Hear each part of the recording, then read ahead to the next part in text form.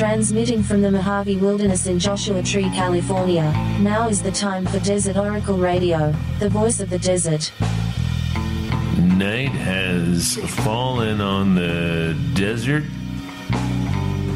Welcome, sisters and brothers, neighbors and friends and visitors, the blessed and the damned. Good evening, and maybe we ought to say good riddance, because we are at the end of a very weird decade. We made it, I guess. Those of us still here, anyway. An ultimately beautiful decade, because it's the only decade we've all had in these past 10 years. And what a good time. What an ideal time to burn the sins of the past and burn those who encourage those sins.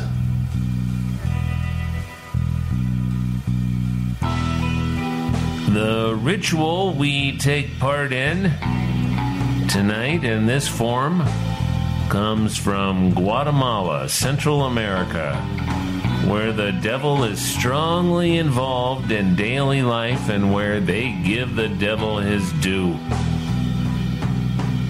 Now you might be thinking, well, Quema del Diablo is very much a Catholic cultural thing, a Christian thing. Now, what do I, a common desert heathen, know of such things? Well, guess what? Heathens have devils too. Devils don't belong to a religion. Devils and demons are not picky. They are not picky about who they vex. If a demonic spirit can mess up somebody's life in some way or another, needlessly complicate things, take the joy out of living, they will do it, and they don't care if you're Muslim, atheist, Jewish, agnostic, Unitarian, Hindu, Buddhist, Wiccan, Mormon. They don't even care if you claim to be a Satanist. It's just more material for the demons to work with. Demons vexed Joan of Arc and the Buddha and Jesus of Galilee and Ramses the Pharaoh. Demons bothered Led Zeppelin, and they bothered Billy Graham too. They live in people, especially some of the people you see on the TV, on the news. They get inside bad people and make those people worse. They get inside rotten people and make them crazy on top of being rotten. And the thing about a crazy, rotten person is the guardrails are off. Now they'll do anything. Why not? The devil said it's the thing to do. Here's how it happened. As far as we know, tens of thousands of years ago, in the beginning of our current civilization, people started realizing that some sort of natural force, often invisible, seemed to be at work in certain places. Places with spiritual power. Old circles of oak trees. Later, circles of stone, sacred springs, secret caves, mountaintops. And you bet the desert wilderness, the haunted desert wilderness. And somewhere along the way, an early science was developed, an early method of controlling one's environment. People got the idea that the mostly invisible forces, these entities of light and darkness, we got the idea they took satisfaction from our burnt offerings to the gods. We quit really believing in the gods, so we quit sacrificing things to them. Yeah, there he goes. And then eventually somebody got the bright idea that why don't we sacrifice the devil? Why don't we sacrifice a big red devil in yellow underwear?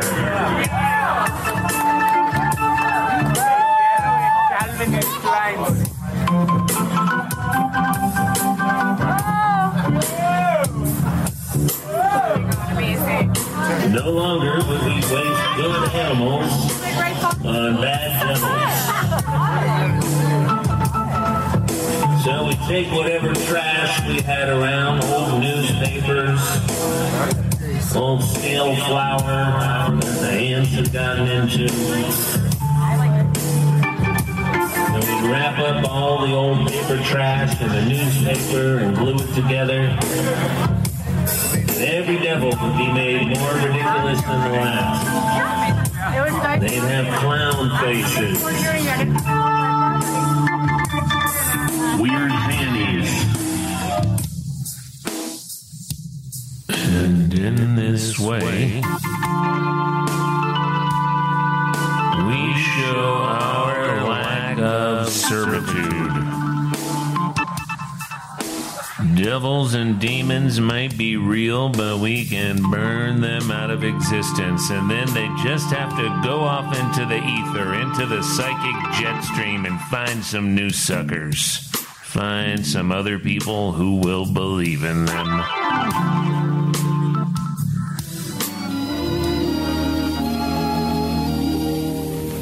I'm dreaming of a white Christmas, just like the ones I used to know. Where the treetops glisten, where the treetops glisten, and children listen, and children listen to hear sleigh bells in the snow.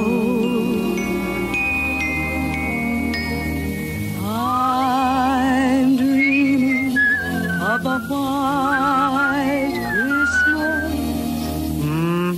with every Christmas card I write.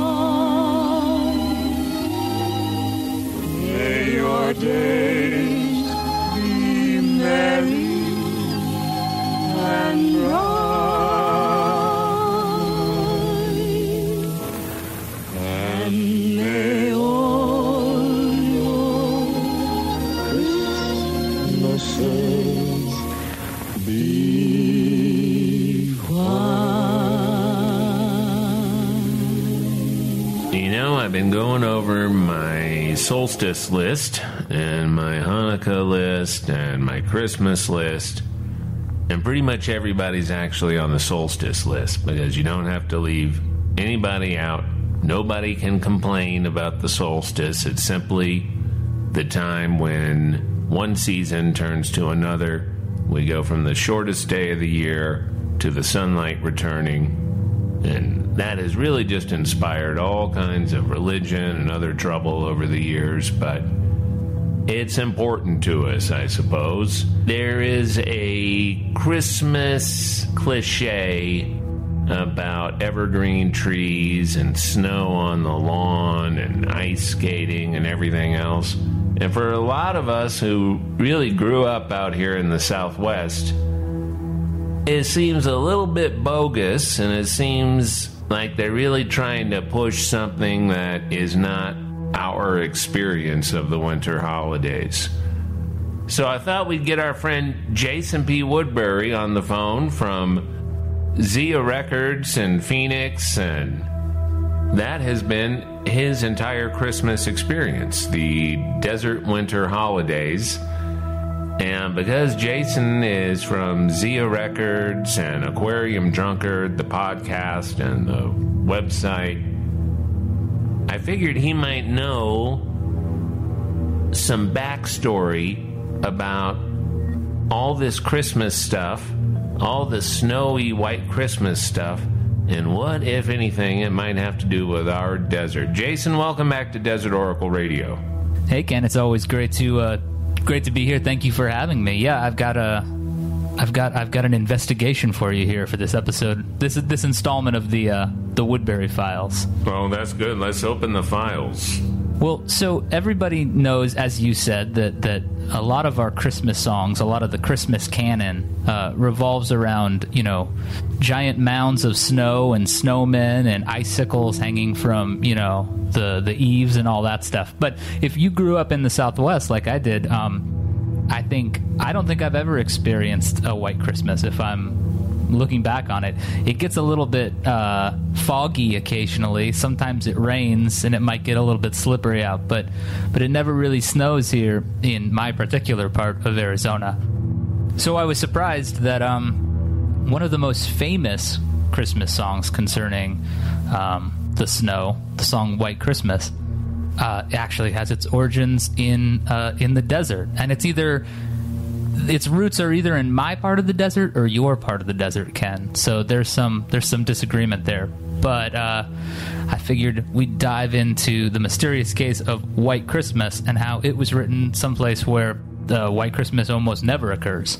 So White Christmas, we all know this song, even if we maybe don't want to know the song. I think it's a fine American standard.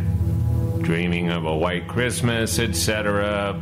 So the song White Christmas was written by Irving Berlin. This is the part that is not in dispute whatsoever. Irving Berlin, the legendary songwriter who wrote a lot of key songs from the Great American Songbook. He did Anything You Can Do, I Can Do Better. He did God Bless America. And anyway, in the late 30s or 40s, he was hanging out in the desert. So accounts vary at this point. He was maybe hanging out at the La Quinta Hotel in La Quinta, California, which is not far from you, right? Just a quick jaunt over to La Quinta. Right, it's part of the Palm Springs area, and lots of fancy houses and a very fancy golf club up there. Right, so that's a place that Frank Capra used to hang out a whole bunch when he wanted to get away from L.A. He'd stay in this little casita there, and anecdotally, people say that that's where he wrote "It's a Wonderful Life," the Christmas movie classic. Really? So we have "It's a Wonderful Life" and "White Christmas," maybe both, from La Quinta. That's right. So it must have had some weird Christmas magic working for it, because apparently that's where Irving Berlin sat down for one of his famous all-nighter writing sessions. He'd stay up all night, probably, drinking coffee and writing songs. And apparently that's where he wrote White Christmas, according to one account of that song's origin. So the other account, however, has him over in Arizona at the Arizona Biltmore. So the Biltmore was opened in 1929, and it was also a hangout of very notable types. Clark Gable used to hang out there. Apparently, the pool, the Catalina pool, was Marilyn Monroe's favorite pool. So, according to local legends here in Phoenix, Irving Berlin sat down poolside in the Arizona sunshine and wrote White Christmas. So either way, if it was out in the Palm Springs area or if it was here in Phoenix, he wrote White Christmas in a place where White Christmases are pretty rare, if they ever occur. And both of these places cater especially to wealthy people in the entertainment business who did not want to be in the cold or the snow at all for the holidays. That's right. So Irving Berlin, at either one of these two desert locales, stayed up and wrote this song, White Christmas, which of course talks about the treetops glistening with snow and sleigh bells and all of these very snowy imagery is captured here. But according to some of the original lyrics, it might not have been quite as snow-focused. It talked about the sun shining and the grass being green and orange and palm trees swaying. So it seems that really when you think about it, the whole notion of dreaming of a white Christmas can really only happen if you're in a place where that's not your everyday reality. So it made a lot more sense to me than I first thought, that the song would have something to do with the desert versus, these snowy fields and all the stuff that it's often associated with. One of the things that's not in dispute is that apparently, as he finished writing the song, he called up his secretary in New York, which no doubt was blanketed by snow, and said, "Grab your pen and take down this song. I just wrote the best song I've ever written." And then, of course, he had to raise the stakes and said that he wrote the best song that anybody's ever written. And it certainly has been one of the most recorded, most broadcast, most performed songs of any genre in American history. That's right. So when it was eventually recorded in 1941, it was sung by Bing Crosby. And Bing Crosby used to broadcast his show during the war from sunny Palm Springs, California. So while the song, seems to, it's become a standard all around the country and all around the world, it really did sort of live early on in the desert, and it's opened itself up. It's one of those songs that there are so many versions of it. And I know that some people don't love this song, but I think that if you listen to like the Darlene Love take from the Phil Spector A Christmas Gift for You record, or if you listen to Otis Redding, there's all these great versions of the song. I think one of my recent favorites is by the guitarist Bill Orcutt, who sort of deconstructs it. And so that's the cool thing about a standard, is that eventually the song sort of becomes a real platform for the artist to do something unique or interesting or original with it. So while it started in the desert, it seems like it belongs to everybody at this point. So this is kind of interesting. The original lyrics reflect the songwriter's location as he's thinking about the holidays to come. And his location is a desert resort, whether it's outside of Palm Springs or in Arizona at the Biltmore. He's by choice in really the finest place to be in the winter, which is the desert. Yeah, that's right.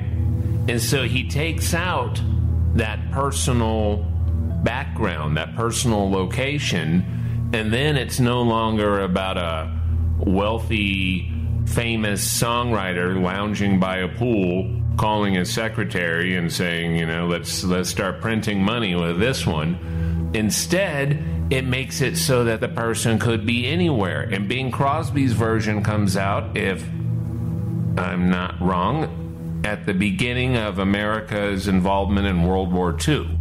Yeah, and as you might imagine, that lyric, the focus and the longing that's really inherent into the song, wishing you were someplace else, it totally resonated with the GIs, I mean, as it would. These guys are off in a foreign land fighting a war, and at Christmas time, I'm sure that was, it was terrible at all times, but at Christmas time, I can imagine it feeling especially lonesome. And the song, absolutely became a huge hit with anybody who isn't where they want to be at the holidays. And I think that, in a really funny way, that kind of casts the net wide enough that everybody can get caught up in this song in one way or another, And that's what makes a standard. A standard is something that you can put yourself into regardless of your age or background or culture or whatever. It's kind of an open role that you put yourself in. And if it's a holiday standard, it generates this almost immediate feeling of nostalgic longing, which some people find gross and too much, but most people get something out of it. There's something about it. So there have been other famous Christmas songs written by desert people, desert residents, people who sometimes are in the desert. One I'm thinking of in particular was by Gene Autry, one of the founders of Pioneer Town up here outside Joshua Tree. And Gene Autry cut this song, Rudolph the Red-Nosed Reindeer, which is kind of a dopey kind of Western cowboy, semi-Western swing ballad song. And that became his biggest thing. That's about all anybody knows about Gene Autry anymore, if they even realize he sang it. Yeah, I don't even know. I certainly am familiar with the song, but I didn't realize that one had roots in the desert too. You know, another desert Christmas standard. Yeah. And we have a lot of entertainment people out here. They like to come out here for the holidays. I remember seeing Dean Martin's Christmas in California special, maybe in the 70s or 80s, and there was at least one that was either at kind of a poolside Palm Springs cabana with a bar set up and a palapa and everything, or it was a set behind the studio in Burbank where they were shooting it. Right. But it gave kind of a Rat Pack sort of glamour to some of these things, and for me at least, because I didn't grow up in the 40s, but growing up in the 70s and not being in California, it really did look like that's where everything fun was happening for the holidays. You know, in New Orleans, where I was, all we had was a little sleet. Right. Yeah, snow is pretty rare. In all my Christmases in Arizona, I've never experienced it. I think maybe there's been snow on the ground once or twice in my whole life here in Phoenix. Certainly, more northern parts of the city will sometimes get a little bit of snow. But I wonder how often, if ever, have you experienced snow out there in your neck of the desert, Ken? Well, here's the thing. In the Mojave High Desert, snow is a regular part of the year. You don't get it every year. Snow is rare in the low desert. It's rare down in the Coachella Valley, Palm Springs, La Quinta. It's rare in Phoenix and Tucson. It's certainly rare in a place like El Paso. But in the Mojave High Desert, you need a little snow for the indicator species, which is the Joshua tree. Joshua trees do best, grow biggest, grow the most dense in places that get a couple of snows a year, a little bit of snow that sticks on the ground. And so on Thanksgiving, it snowed all day in Yucca Valley, which was incredible. I had not seen that much snow on the ground up here probably in 5 years. So it's rare to get enough that sticks on the ground that it's still there the next day. But when you come to the desert, especially the high desert in wintertime, you ought to be prepared. There were some very cold and sad campers in all of our packed-full campgrounds that week. Yeah, I'm sure. I think I've only experienced snow out there once. It was when, I think, let me, if I figure this, I think it was 2007, and I was in a band that did a tour from Phoenix up to Seattle.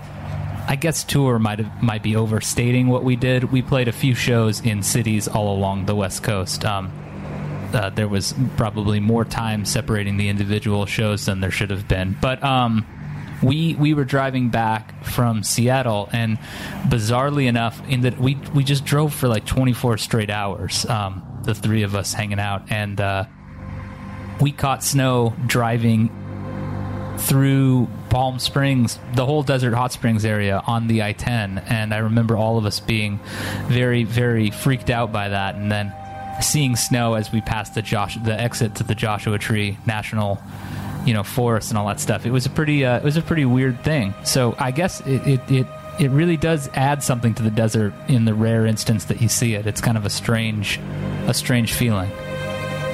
It is. And this time of year, if you're in the right place, you can see our two snow-covered mountains. The one that's closest to us here in Joshua Tree is San Gorgonio. Oh, right. So that sort of looms over Yucca Valley, and you can see it from North Joshua Tree, and it's just this big, solid mountaintop, sort of a three-humped camel. And this time of year, if you're lucky enough to get some precipitation at all, it's just like our own Christmas ornament over the whole area. So it's very nice to see, and you hear people talking a lot about what it means for the weather for the rest of the year based on how long that snow lasts on Gorgonio. So if there's still snow in June on Gorgonio, you kind of hope you're going to have a milder summer. So it's possible that that in his comings and goings through your part of the desert, Irving Berlin might even have seen a snow-capped mountain, which, who knows, maybe that's stuck in his imagination as he sat down to write his classic. Yeah.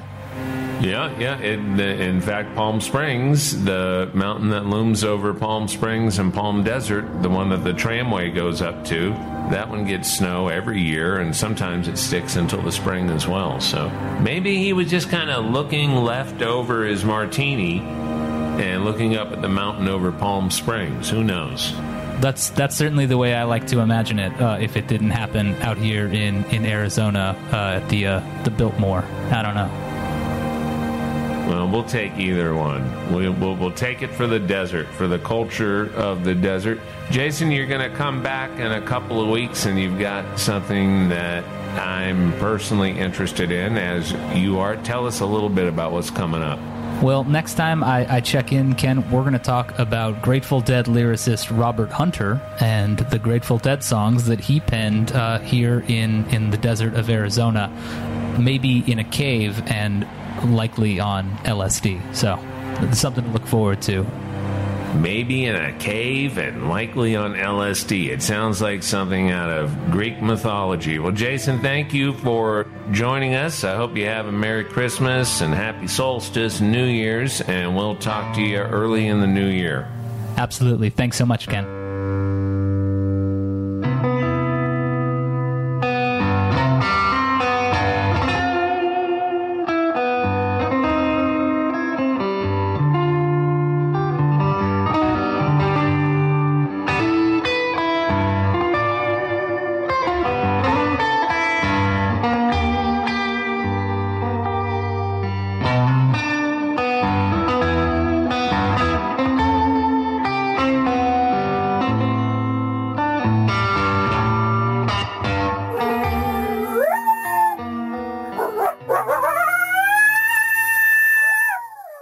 From Amboy to Zzyzx and across the Great Mojave Wilderness, this has been Desert Oracle Radio on the night before solstice.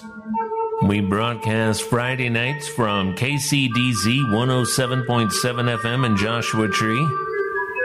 Everywhere on the internet, get our podcast. Thanks to Red, Blue, Black, Silver for providing our soundscapes. Not whatever this is. I'm your host, Ken Lane, and I'm doing campfire stories at the Ace Hotel December 26th and January 2nd. Come by. I hope you have a good holiday season. I hope you do the stuff that makes you feel all right. Thanks for listening, and good night from the voice of the desert.